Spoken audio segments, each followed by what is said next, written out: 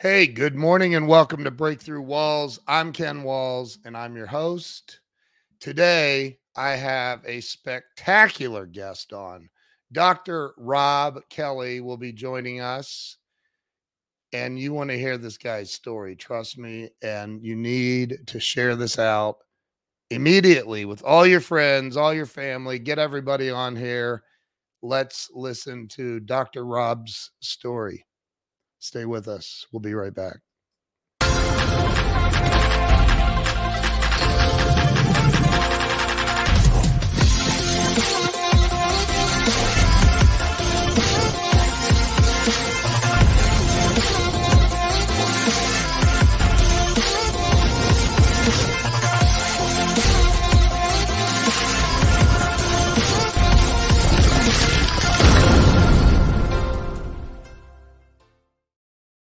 And we are back. Let me bring Dr. Robb on. Dr. Robb, welcome to the show. Hey, Ken, thank you so much. Hey, guys, on Facebook Live. Good to see you. Going to be a great show. I started this show almost 5 years ago, and it was probably for very selfish reasons. Honestly, I was really stuck in this one area of my life. And I thought, you know what? If I just interview enough people and hear their stories of how they got unstuck, it'll help me. And magically it has helped me. So that's what this is about, man, is just, telling people how you got through the crap in life. So start with where you were born and raised. You sound like you have like maybe a deep Southern Texas accent. East Texas. I was born in East Texas. No, I'm only joking, guys. I was born in Manchester in England. There's a famous football team over there. You know, the game where you kick. Oh, I'm not going to get into that. Right. Go Cowboys. Oops, I've upset a lot of people there. So I was born in Manchester, England. I was raised there in a low-income family. My mom was a house cleaner, and my dad worked for a gas company, used to dig the roads in the holes. So not a lot of money around, but a lot of love around. They were good times. You know, I grew up with a guitar in my hand because I was in a musical family. So at the age of 3, they bought me my first guitar, and I started to play, around the house. And eventually, as we'll go on later on, became a musician at Abbey Road Studios in London. Wow. So we have that in common as well. I started playing guitar at 7. Yes. So I always have guitars, and somewhere my office is half studio, half office. It's crazy. That's awesome, man. It's so awesome. So growing up, you had a great childhood. I had an okay childhood. It was happy, not a lot of money. You know, at school, for instance, I couldn't go on trips to the local park camping because, family couldn't afford it. You know, stuff like that, which later on, when I worked through my trauma, realized that wasn't too good, really. There's a lot of trauma, childhood trauma there for me that, increased my disease and my behavior going into my adult life. But fond memories, a lot of fond memories as a child growing up. Sure. Mom and dad stayed together, never got divorced, so I come from a solid family, very tight. So, yeah, it was very, very good. I was very happy with it. I know now, but didn't know then. There's a lot of things in my childhood that I was uncomfortable with. I was uncomfortable living on the projects. I was uncomfortable people seeing where I lived at school. So, for instance, when one of the guys at school or kids said, "Hey, look, my dad's going to pick us up tonight. We're going to play football. Do you want to come?" I'd go, "Yeah. Oh, we'll come and pick you up." Well, I was horrified. So I gave him an address probably a mile away to where the houses were mortgaged, the posh houses, we call them. Yep. And they picked us up at 6, and at 5:30, I'd run to the house and I'd stand outside this gate till the car come pick me up, and we went. The only problem is when they dropped me off again, because it was dark, they had to wait until I knocked on the door, which I kept waving and they kept waiting, and it was just embarrassing for me. So there's little things like that I picked up. But it was good. It was good. But you said you lived in the project. Yeah. Wow. Yeah. I come from absolutely nothing. And when I say that, you know, like I say, family was loving. They did the best. Everything was great. But no, I grew up very poor, you know. Sure. My first guitar was I think it was £27 all them years ago, which was a lot of money, really. But my dad couldn't afford that. My uncle Peter, who was the musician in our family, who I later played with at the age of 9 on stage professionally, I had to lend my dad the money, and Dad would pay it off every week. You know, it was kind of that kind of household. So did you, and I don't know how it is in the UK, did you go to college, university? What do they call it there? They call it university. Yeah, I went. Well, you've got to remember. When I get to this in a second, I have the alcoholic brain, which differs from the normal brain. There's 3 parts of the brain that differ. Okay, so when I keep saying I have the alcoholic brain, it means I'm going to either do something or I'm not going to do it. We don't. You know, I've never played basketball. I've been in the US for 15. Never played. Why? Because I know I'm not going to be good at it. I want to be good at something, or I don't touch it. So I went to Oxford University, which is one of the most prestigious universities in the world. Maybe. Sure. So yeah, and the way I got that was, you know, the way alcoholic minds work. You know, I wiggled and got in the right place with the right people at the right time, pretending to be this kid that was, you know, not rich but doing well for himself. And every night I'd go back to the projects and sleep in this house that was government paid. Wow. As you were going to Oxford. Well, I've later come out that house, but what happened is I knew I wanted to better myself. So at the age of 9, I was on a stage with my auntie and uncle as a trio, playing the clubs and pubs. And I remember Liverpool. We played at Liverpool, and it was a huge audience, and I kind of froze a little bit. And my uncle gave me a beer, and that is where at 9:22 in Liverpool, England, I took my first drink of alcohol. At what age? The age of 9. 9. Okay. Yeah. So that's when you shed all your fears and inhibitions and Yes. Yeah. Oh my God. It was like the first half of the day of the set was so nerve-wracking for me. I come off and my uncle said, "Here, drink this." So I drank it. It was a little beer like this, and I went on. I thought I was Chuck Berry. Oh my God, I thought I was the best. I was playing bass. That's my main instrument. Best bass player in the world, man. And it was just phenomenal. And I come off and I knew right there and then, you know, you probably have this feeling on stage, Ken, when you come off and you go, that is what I want to be. And this is what I want to drink to make sure I do that. It was crazy. And because obviously alcohol became my best friend after that. Wow. God, I can so relate to that. Right. And I was around 8 or 9 as well. I tell people by the time I was 13, I was a full-blown alcoholic, and they don't believe it. And I'm like, no, I really was. I was blacking out like every time I drank. So, wow. So let's back up a little bit.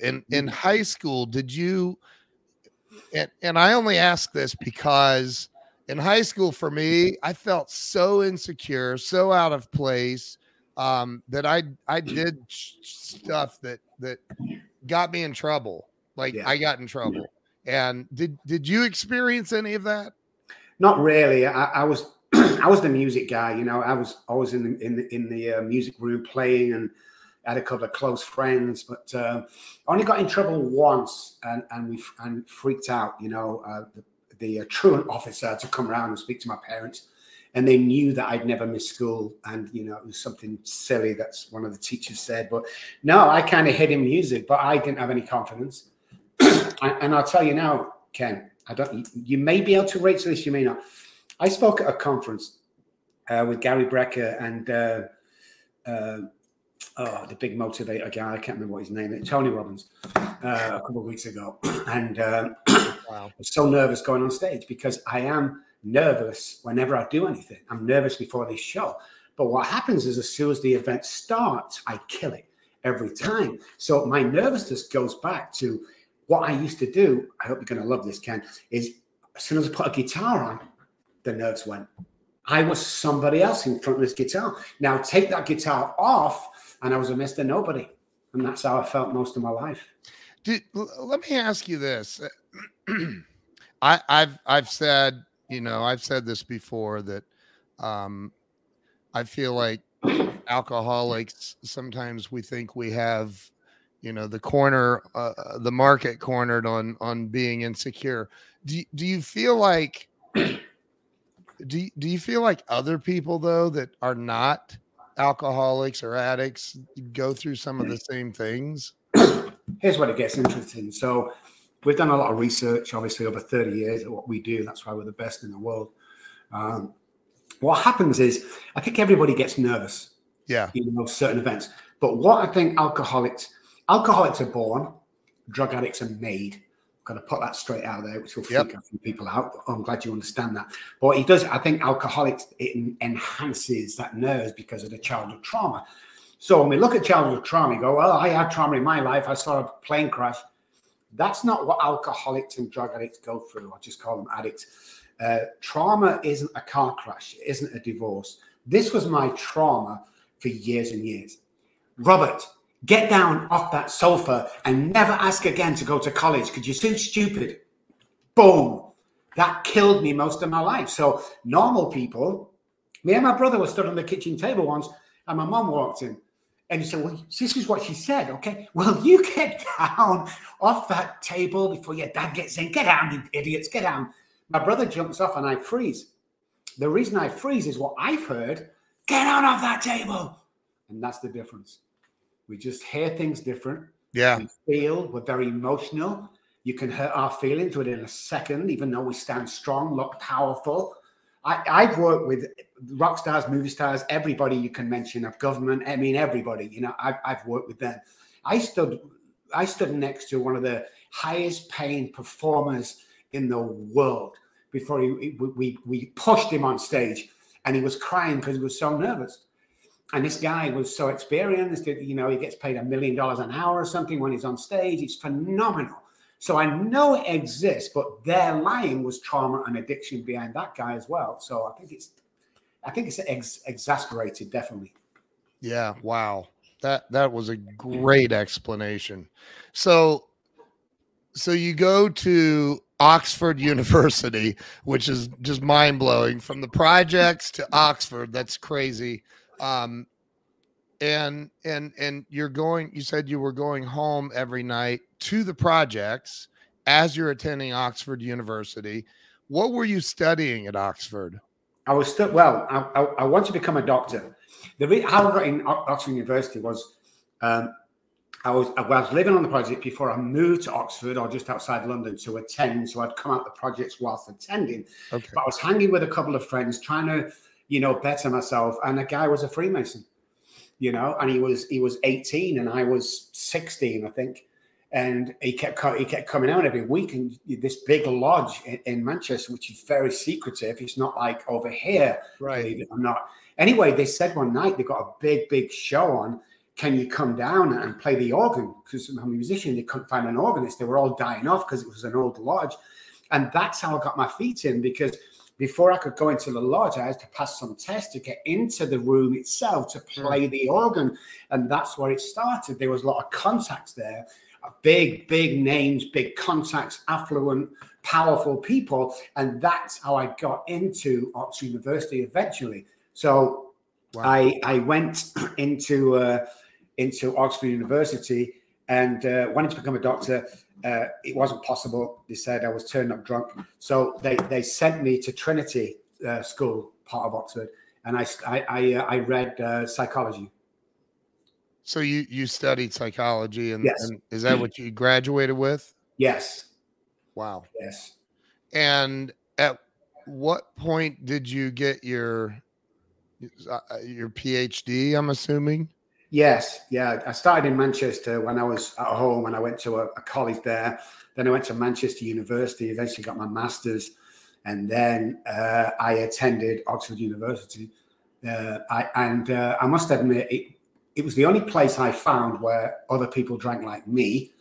And because I was at the time at Abbey Road playing, it's the reason why I moved down to London.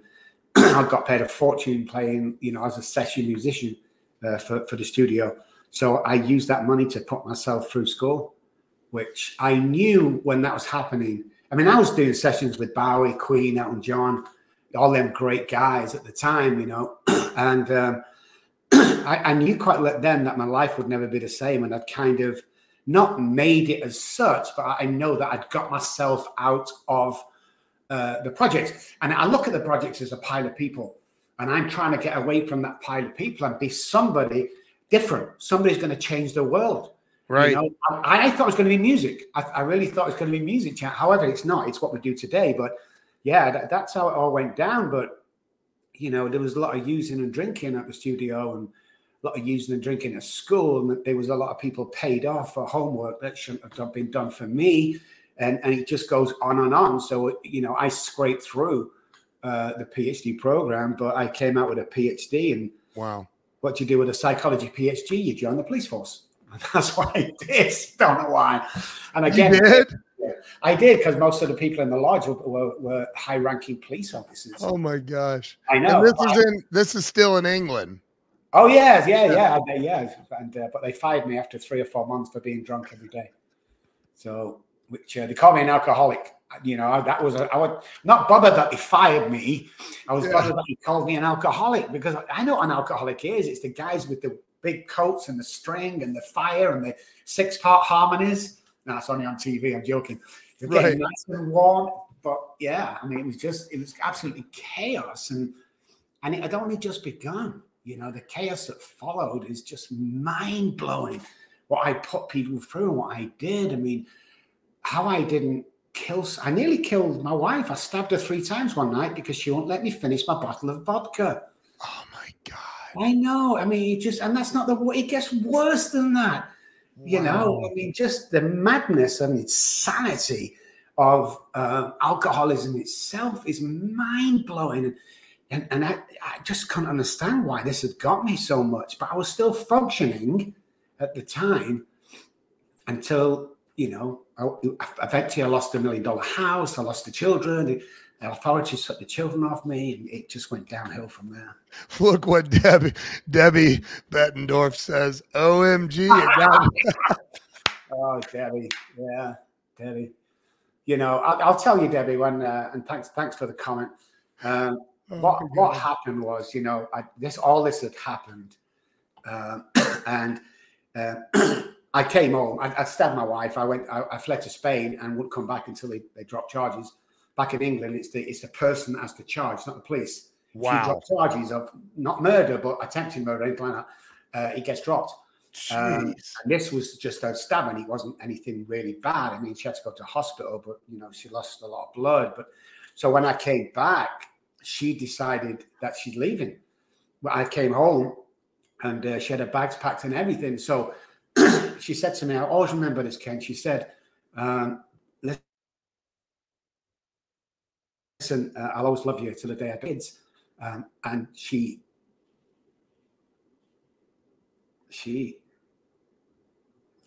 took the children away. And the next day, I got into my attorney and said, get to the courts in the morning. I need my kids back. And I think the day after that, he brought my kids back, ages 1 and 3, my daughters, my 2 beautiful daughters. And as the door opened, I'm like, oh my goodness. You know, this is amazing. And I sat in front of, I told you it gets worse, Debbie. I sat in front of the TV, and I went into the kitchen, Ken. And I just thought to myself, wouldn't it be great if I just had one beer to celebrate the kids being there? 2 or 3 days later, when the police kicked the door down, Dad had been stunk and drunk for 3 days. Children not been fed or changed diapers for 2 days. They took the children. The police were there. The authorities were there. The children were taken out, and my 3-year-old was holding Mummy's hand as they walked down the path. And she turned around and she said 3 things. She said, Daddy, please don't go. And then she says, Daddy, please get better. Wow. And the last thing she says was, Daddy, please stop drinking. Wow. And wow. I couldn't do it. A few months after that, children had gone, wife had gone, Cars had gone, houses had gone, holiday house was gone. I went to my parents for a few days. They threw me out from friends to acquaintances, from acquaintances to the streets. And within that much of time, I'm sat on the streets thinking, where the hell did that just go wrong? Wow. What year was this? 87, 88, 89. Can't really remember now, but it's some years ago. Wow. Yeah. Is there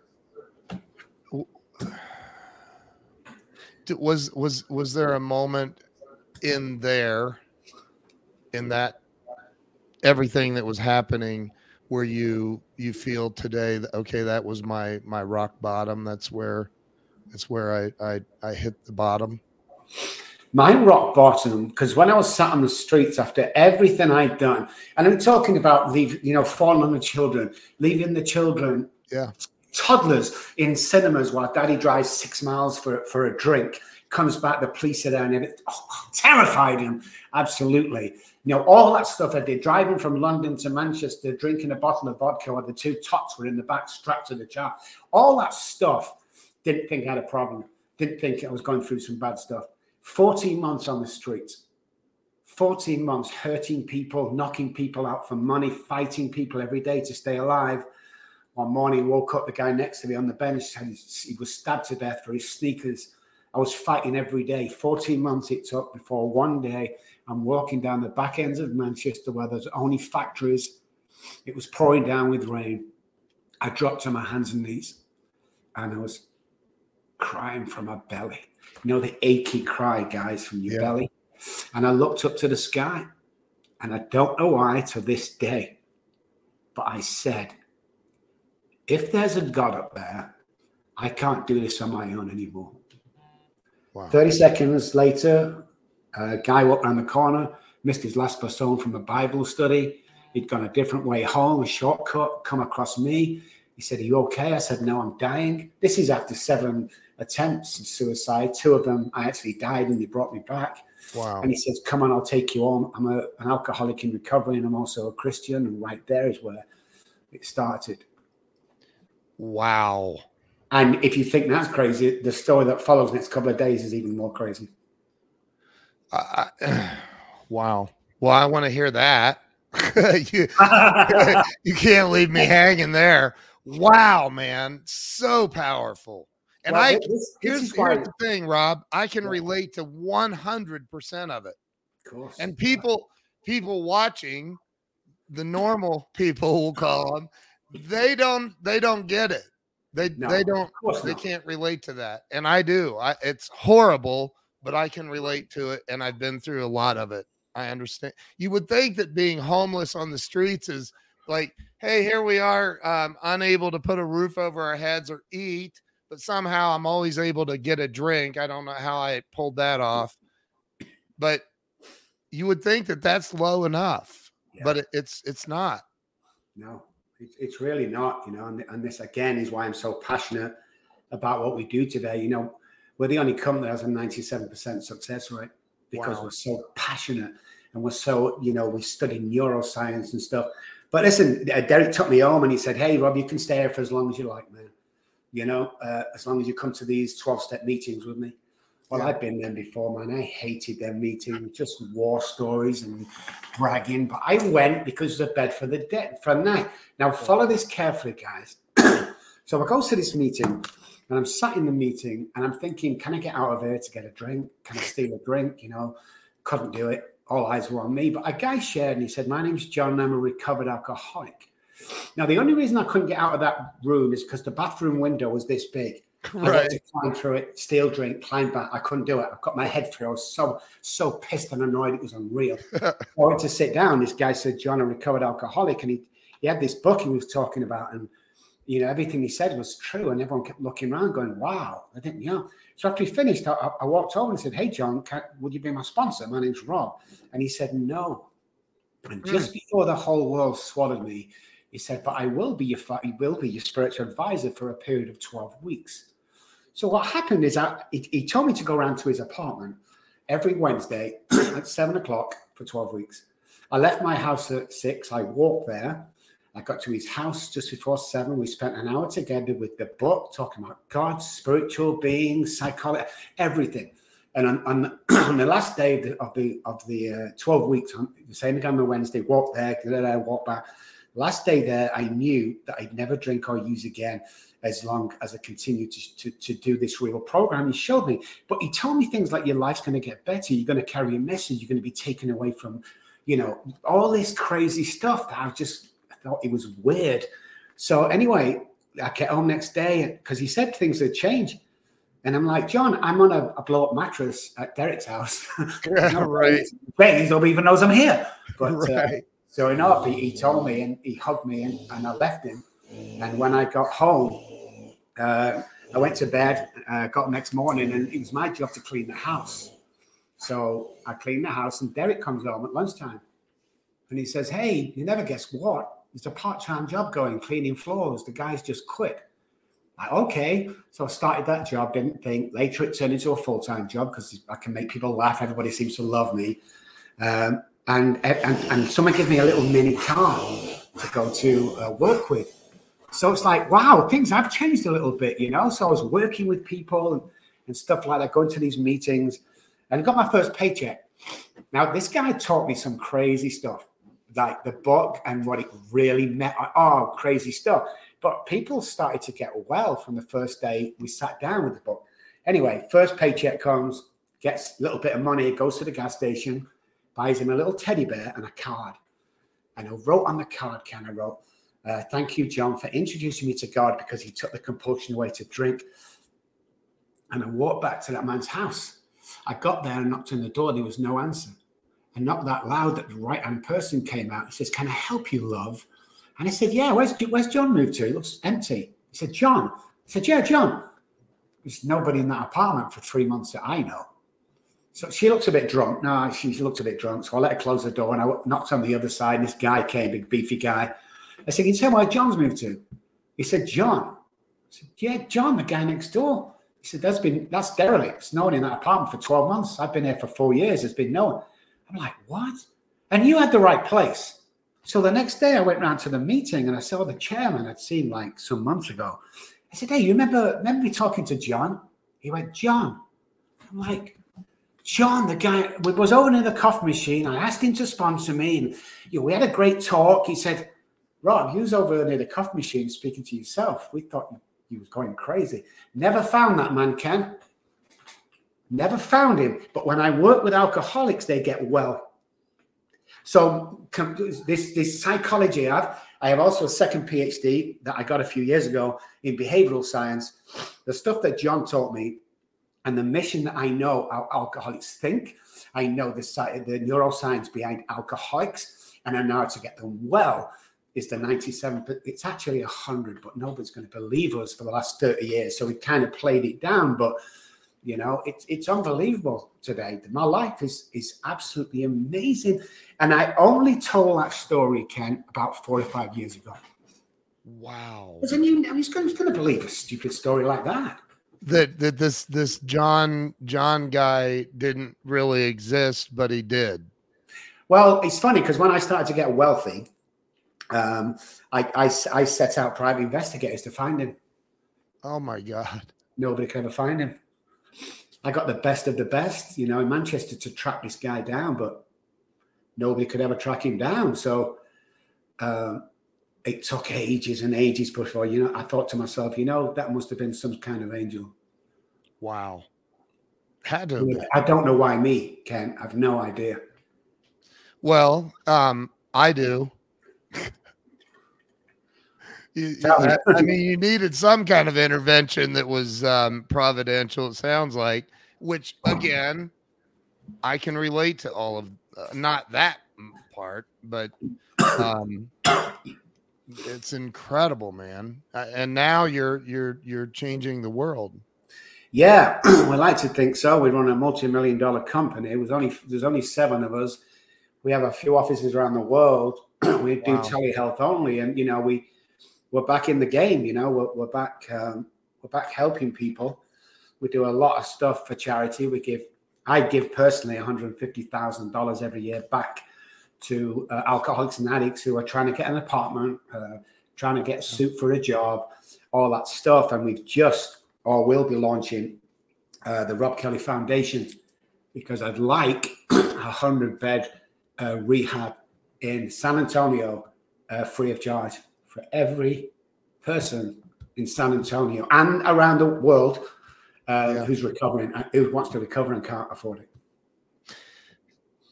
So let me ask a couple of questions. Like, number one, you started with a 12-step program.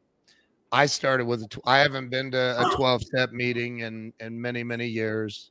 And I'm not saying that to encourage anyone to not go to a 12-step meeting. I had a very big spiritual epiphany and awakening years ago, and it is what it is today. But do you encourage new people in recovery to go to those 12-step meetings? Well, I definitely say it's a great start. It's a great start, definitely. The only problem I find today is that a lot of 12-step meetings, I'd say about 90% out there, they're not the real deal. They're not real alcoholics. They're heavy drinkers. They don't need to do the program to go. So if you're going to go, it's a great start. Pick a great group, try a few, grab that book, talk about in the meetings and read through it and see if it's for you. But if you're too psychologically damaged and you need a proper program to get you through the real deal, and then maybe go back there, that's what I do. I mean, I attend once a week. That book tells me to go to once a week to give back to the still suffering alcoholic, which, that's what I do. Every Saturday morning, I go down and I do a meeting with the guys. And I love it, absolutely. But it's a great start. I've seen a lot of people recover, including myself. I use the first edition of the big book because it's public domain in my program. We definitely use that as part of it to connect you to, a spiritual, because if you don't get a spiritual connection, this is my professional opinion, if we don't get a spiritual connection of some sort, then you're not going to get well. From atheists to listening to this, I'm sorry. Maybe you can if you're a heavy drinker or you're heavy abusers, because there's a big difference between someone who abuses alcohol and the alcoholic, and people don't realize this. There's a fine line for the layman, but there's a huge difference.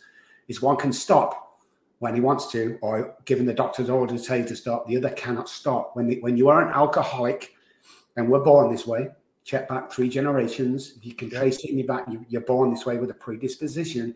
You cannot recover without a real hardcore program, because you will always relapse. What we found since that book was wrote, which is a beautiful book, it should be in a medical. It should be in a medical science library. The book, because it is far years before its time. I agree. But that book itself is phenomenal. But what we do is today's science. It kind of complements the book, but it gives us more in depth. But when they talk about a step 4 and 5, they're really talking about trauma. And trauma is the gateway drug. Trauma is the stuff that kills us. Alcohol has 1% to do with alcoholism, and the same with drugs. It's not the alcohol, and that's when we get into the neuroscience of it, which we're so good about. I teach doctors. I teach at high-profile universities to scholars about this, because this is our latest research. Which turns out to be true. You change these things, you change the way you think. If you change your mind, change neural pathways, which is a psychic change. I'm going with this, Ken.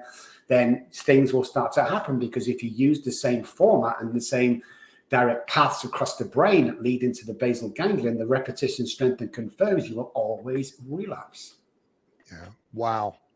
This is so powerful, and maybe not everybody watching needs to hear this message, but I did hear you say on the doctors that if you were to ask the audience,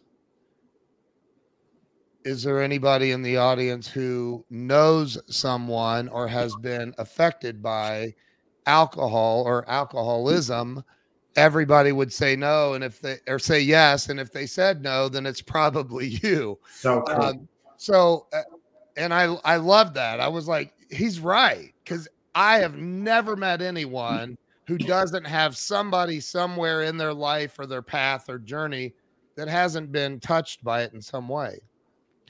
So yeah, definitely, and I think it's worth mentioning as well, you know, that when we look at alcohol or drugs, for instance, but let's just say alcohol because, you know, I suffer from alcoholism.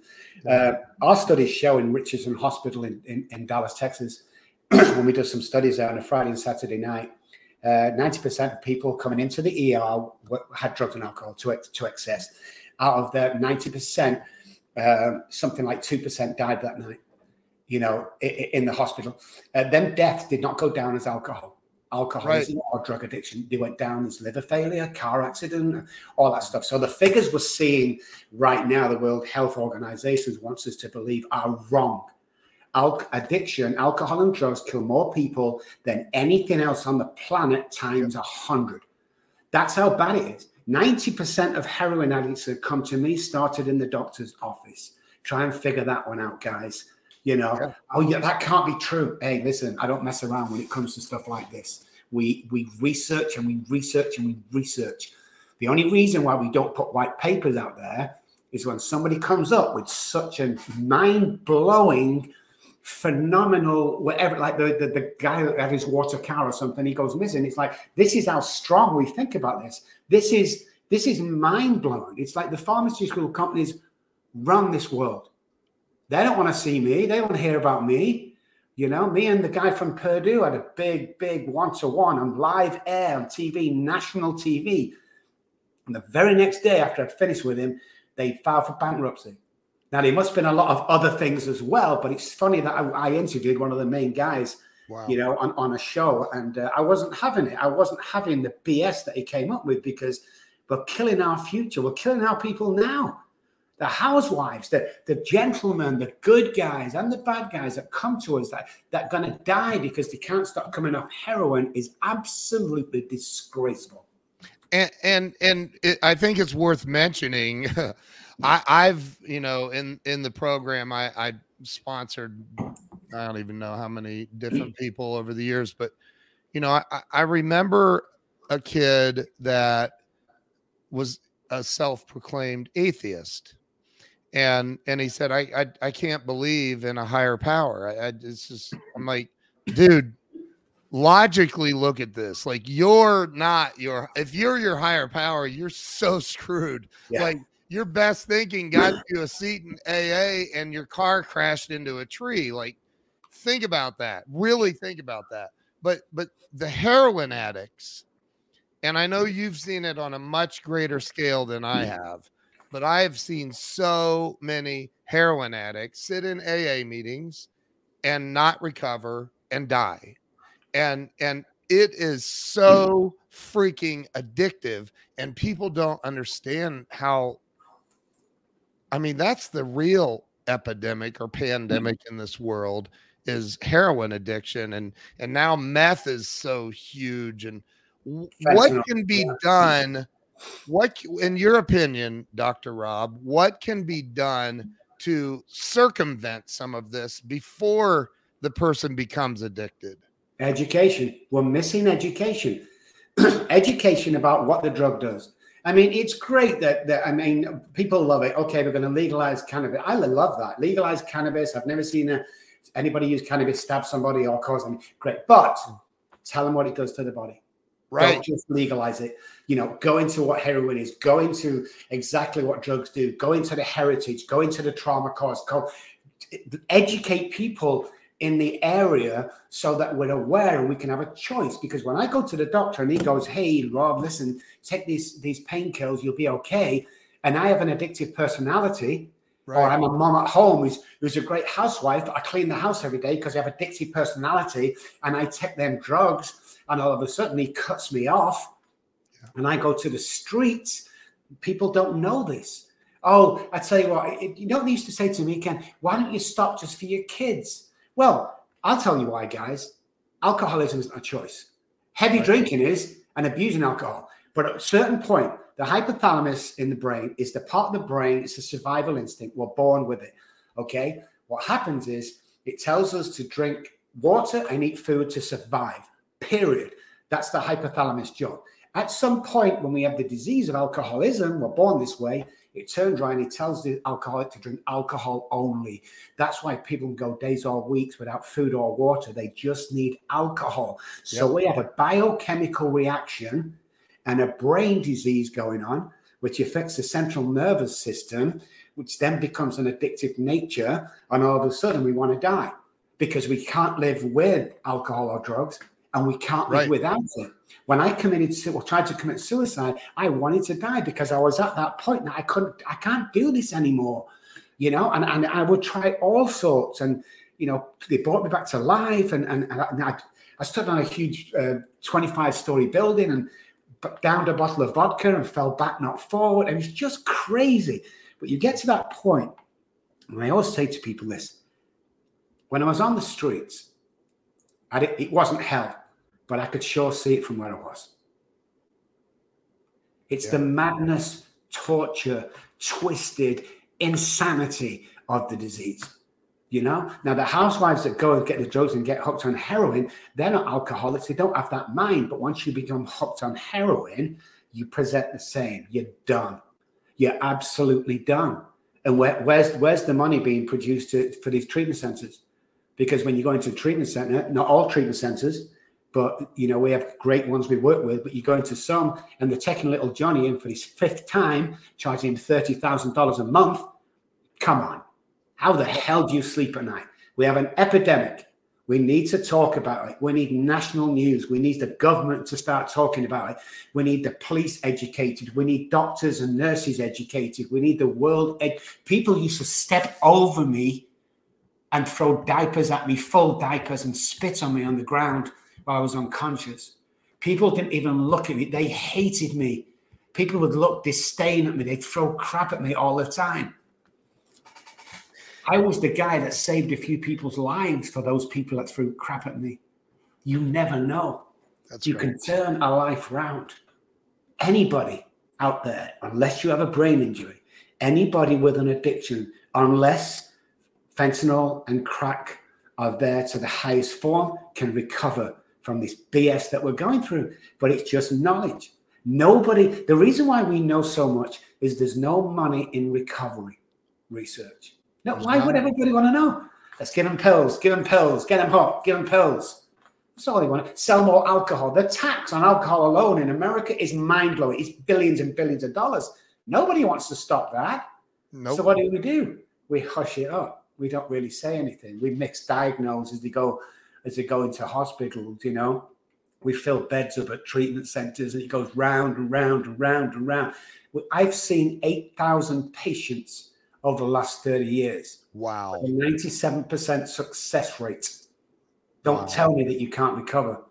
I've worked with the biggest movie stars who became the movie stars because I've worked with them. The biggest musicians, footballers, MPs, prime ministers, everything you can imagine. I've been everywhere just to show people they can recover. But I'm one person, Ken.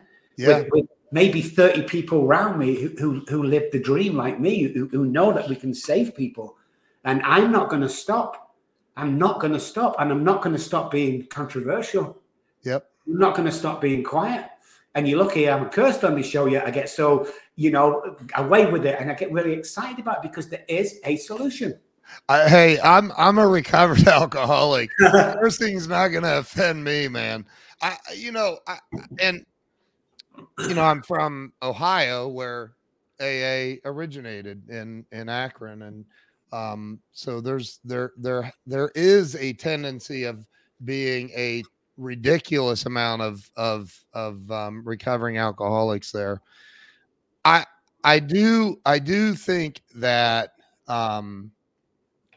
because when you look at just going to AA alone, it's a very, very, very small percentage of people who actually recover.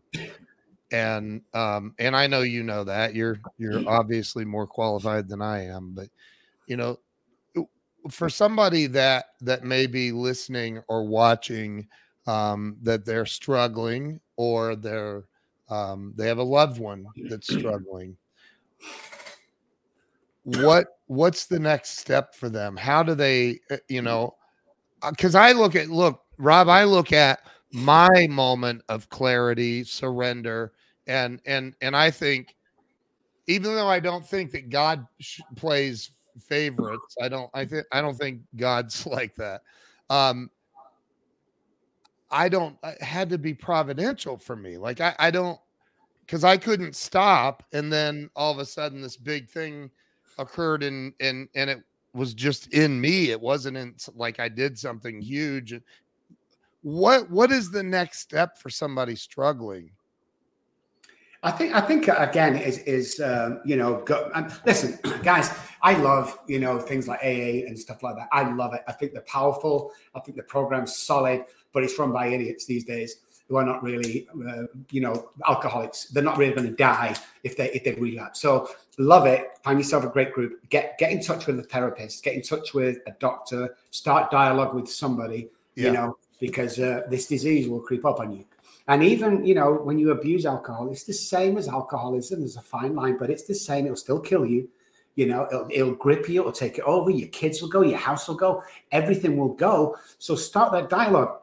And again, what I'm going to do on this show is I'm going to give my personal cell phone out, because if you're really struggling, guys, and you're at that place where I was, you're at that place where you've got nowhere to turn. You don't know what to do. Your life's just collapsed on you. You can't stop drinking. I want you to call me, because I'm going to give you a 15-minute pep talk that'll change your life. And I'm going to give you some contacts that we can start moving this forward. And if the 15-minute pep talk doesn't change your life, I'm going to send you $100.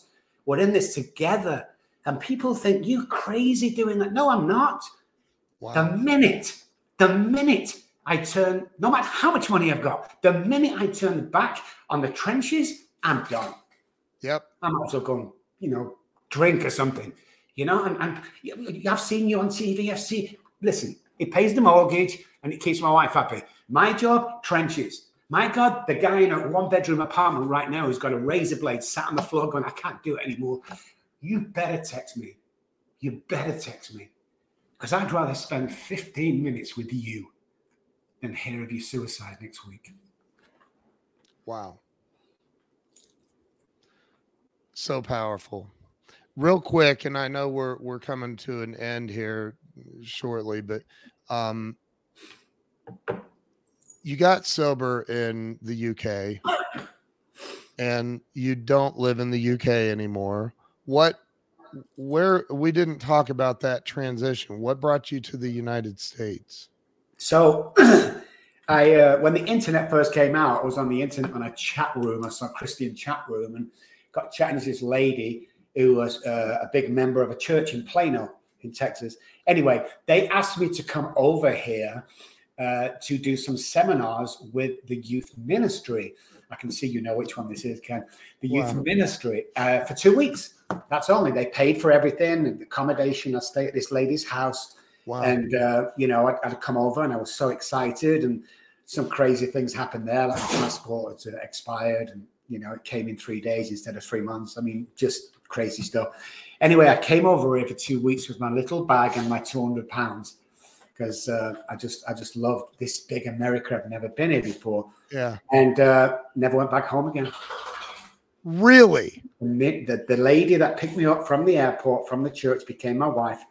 And I put in for my immigration straight away. And I voluntarily worked and I helped people. I did book studies and, I started working free of charge for the first 5 years I was in this country, just helping people traveling. We used to have a van. We'd travel around to help people. We'd take people back to our house. We started to get a gathering of people around us that were like-minded and just loved what I did. And they would escort us and it was just this phenomenal thing that started to happen. But it was never meant to be. Wow. There was no intent whatsoever to come here. It was meant to be. I'm sorry. The only time I've ever disagreed with anybody, I think it was meant to be. Wow. Such a powerful, powerful story. And I really, I hope that everybody watching has, number one, shared this out with their friends on Facebook and YouTube and Twitter and LinkedIn, everywhere that we're live. Um, Robb, you are an amazing, and I know you probably don't take a lot of credit for it, but I think you're an absolutely amazing human being. And I'm going to drive down to San Antonio and take you to lunch one of these days. Oh, be beautiful. I mean, we're neighbors. Yes, we are. Definitely are. It's well, crazy. And look, do you know this guy? Do you know Tom Chenault? Yeah, Tom. Hey, Tom. Good to see you, man. Yeah, we just become friends about 3 weeks ago. He's my guy. I just recovered from COVID, though. COVID. Wow. It nearly killed me. Yeah, it's my first day up today, so I've not spoke to Tom for about 10 days now, but I'll text you later, Tom. Thank you, man. Yeah, he's a great guy. Tom is an amazing guy. Amazing guy that does a lot for recovery. So robbkelly.com. Is there any other way, or how would people follow you, get in touch with you? Yeah, just Dr. Robb Kelly on any search engine, or all the platforms are there. Just search on there. There's loads of links on the website, robbkelly.com. And there's also a thing on there. It's a little book, and the book's called Daddy, Please Stop Drinking. And it was what my daughter last said to me. So just quickly, my daughter, and the youngest daughter I've never seen since, 30 odd years ago, never seen her. But 2 or 3 years ago, my daughter, my eldest daughter, I was getting most like these things. I've just got COVID, so bear with me. Got in touch with me on Facebook Messenger. In the middle of the night, bing. Oh my God, it's my daughter, Charlie. So we flew over there on the red eye. We got there. We opened the door. Can you imagine all the stuff I've done in the past, all the guilt, the shame? Yeah. We hugged. And then she took me into a living room and she handed me my 3-month-old granddaughter. Now, that's pretty good, yeah.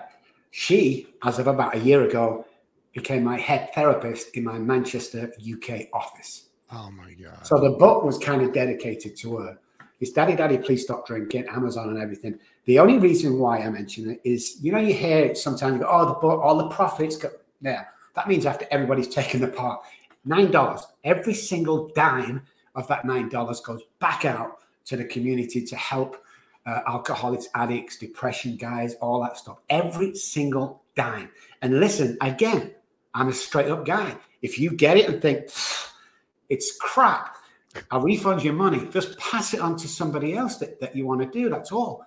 And lastly, but not leastly, I'd say if you're the guy sat at home, 214-600-0210 is my personal cell phone number. If you're up for a 10 or 15-minute pep talk, I'm your guy. What is it again? 214-600-0210. Wow. And we can chat and do anything you want. I'm in the trenches. I love Tom. He's in the trenches as well. I love you, Ken. You're in the trenches. And I want to build my network up. I want to build my growth up now in San Antonio because, there's a lot of good guys out there that touch my heart and vice versa. So, yeah, just doing what I got. We love what we do because we do what we love. That's the bottom line, I think. Amen. Yes, sir. Truth. It's the truth.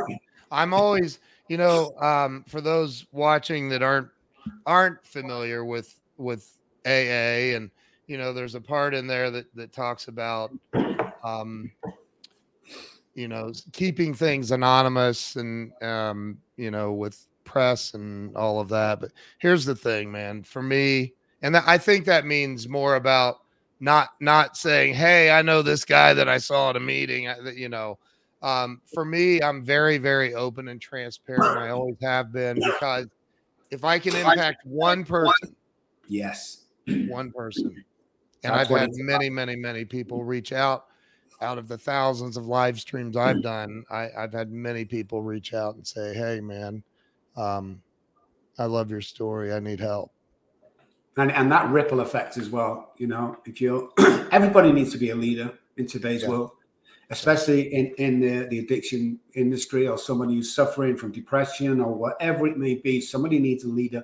You can come out from experience you've had. My experience was horrible, but I turned it into my greatest asset going forward and people can actually stand up and identify with that. So what we look at is my word going to do anything? Well, let me try this next time you're out and about. If you're in a built-up area with people, spot somebody with nice sneakers on, and as they walk past, you go, "Hey man, nice sneakers," and then walk past him and turn around and watch him. He'll look down at his sneakers 2 or 3 times. So you've affected him. You can bet when he goes home to his partner, he's in a good mood. Now she's in a good mood. Now mother-in-law calls because she's in a good, and he just goes on and on. I just said a few words. So I don't want anybody thinking, well, I can't really make a difference. Everybody makes a difference. Everybody can save a life. If you're not changing the world, what the fuck are you doing? Just one curse word. Sorry, Ken. What are you doing? You know, oh, well, I can't. Yeah, you can. Don't tell me you can't. Don't even go there, you know, that you can't do it. They used to say to me, you know, yeah, I can say you can do anything you want. Well, I can't be president of the United States. We had a business owner in the country, okay? Don't tell me you can't do anything that you want to do. The mind is phenomenal. Neuroscience tells us today in quantum physics that we can do anything we put our mind, anything we can put our mind to. Changing lives on a daily basis is the best wage packet I ever get. You know, to watch somebody smile, to watch families get together, to reunite families, to see the light coming in somebody's face is something you must not miss, guys. And you know, you listen at home, if you think you've jumped in there by mistake, you are, oh, no way. You're here for a reason. And that's because this show's speaking to you who can go on to help. I know I've helped millions of people with a ripple effect. Next, it could be you. Start with one person. He'll spread it to 3 or 4, 5 or 10, and it goes on and on and on. Wow. And the entire church said amen. Amen. Wow. Dude, that is so powerful. So powerful. I really want to encourage everybody who's watching, listening, to please share this out. It's not a demand. It's a simple request. One thing that I've learned is the more that we give to others, the more we get in return, and which is everything you just said, really, you know. So share this out to everybody on Facebook or Twitter or LinkedIn, wherever you are. Share this out so people can hear this powerful message, and you might be responsible for helping impact one person, saving one life. And make sure you go to robbkelly.com and follow him everywhere on all of his social media. Robb, thank you from the bottom of my heart. Thank you for coming on today.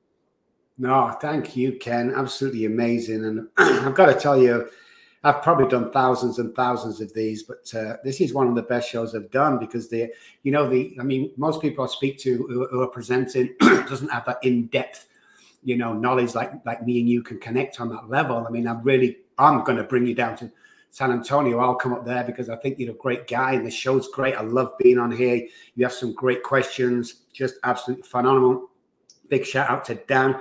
You said thanks, Rob. Thank you so much, Dan, for listening. Thank you once again, Tom. Thank you, all the guys listening. Thomas, thank you for your kind remarks, guys. And just stay blessed, guys. And remember that you really can do anything you want.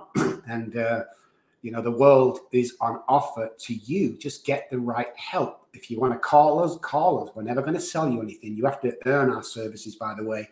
You can't just call and go, hey, I want to start you. It doesn't work like that. I forgot to tell you that. But you call us for information. My wife and my team will be here free of charge as long as you want, for as many hours as you want, getting you help, and it won't cost you a dime. It's as simple as that, because we're just here to help. Nobody goes broke by giving away. I'm giving my power and my heart to you guys. Have a blessed day. We'll see you soon. Wow. Awesome. Thank you so much, Dr. Robb. Appreciate you. Hang tight with me. I'm here. I'm going to end the live stream. Thank you to everybody who shared this out and has watched. And it's brilliant interview. Thank you so much. See you all later.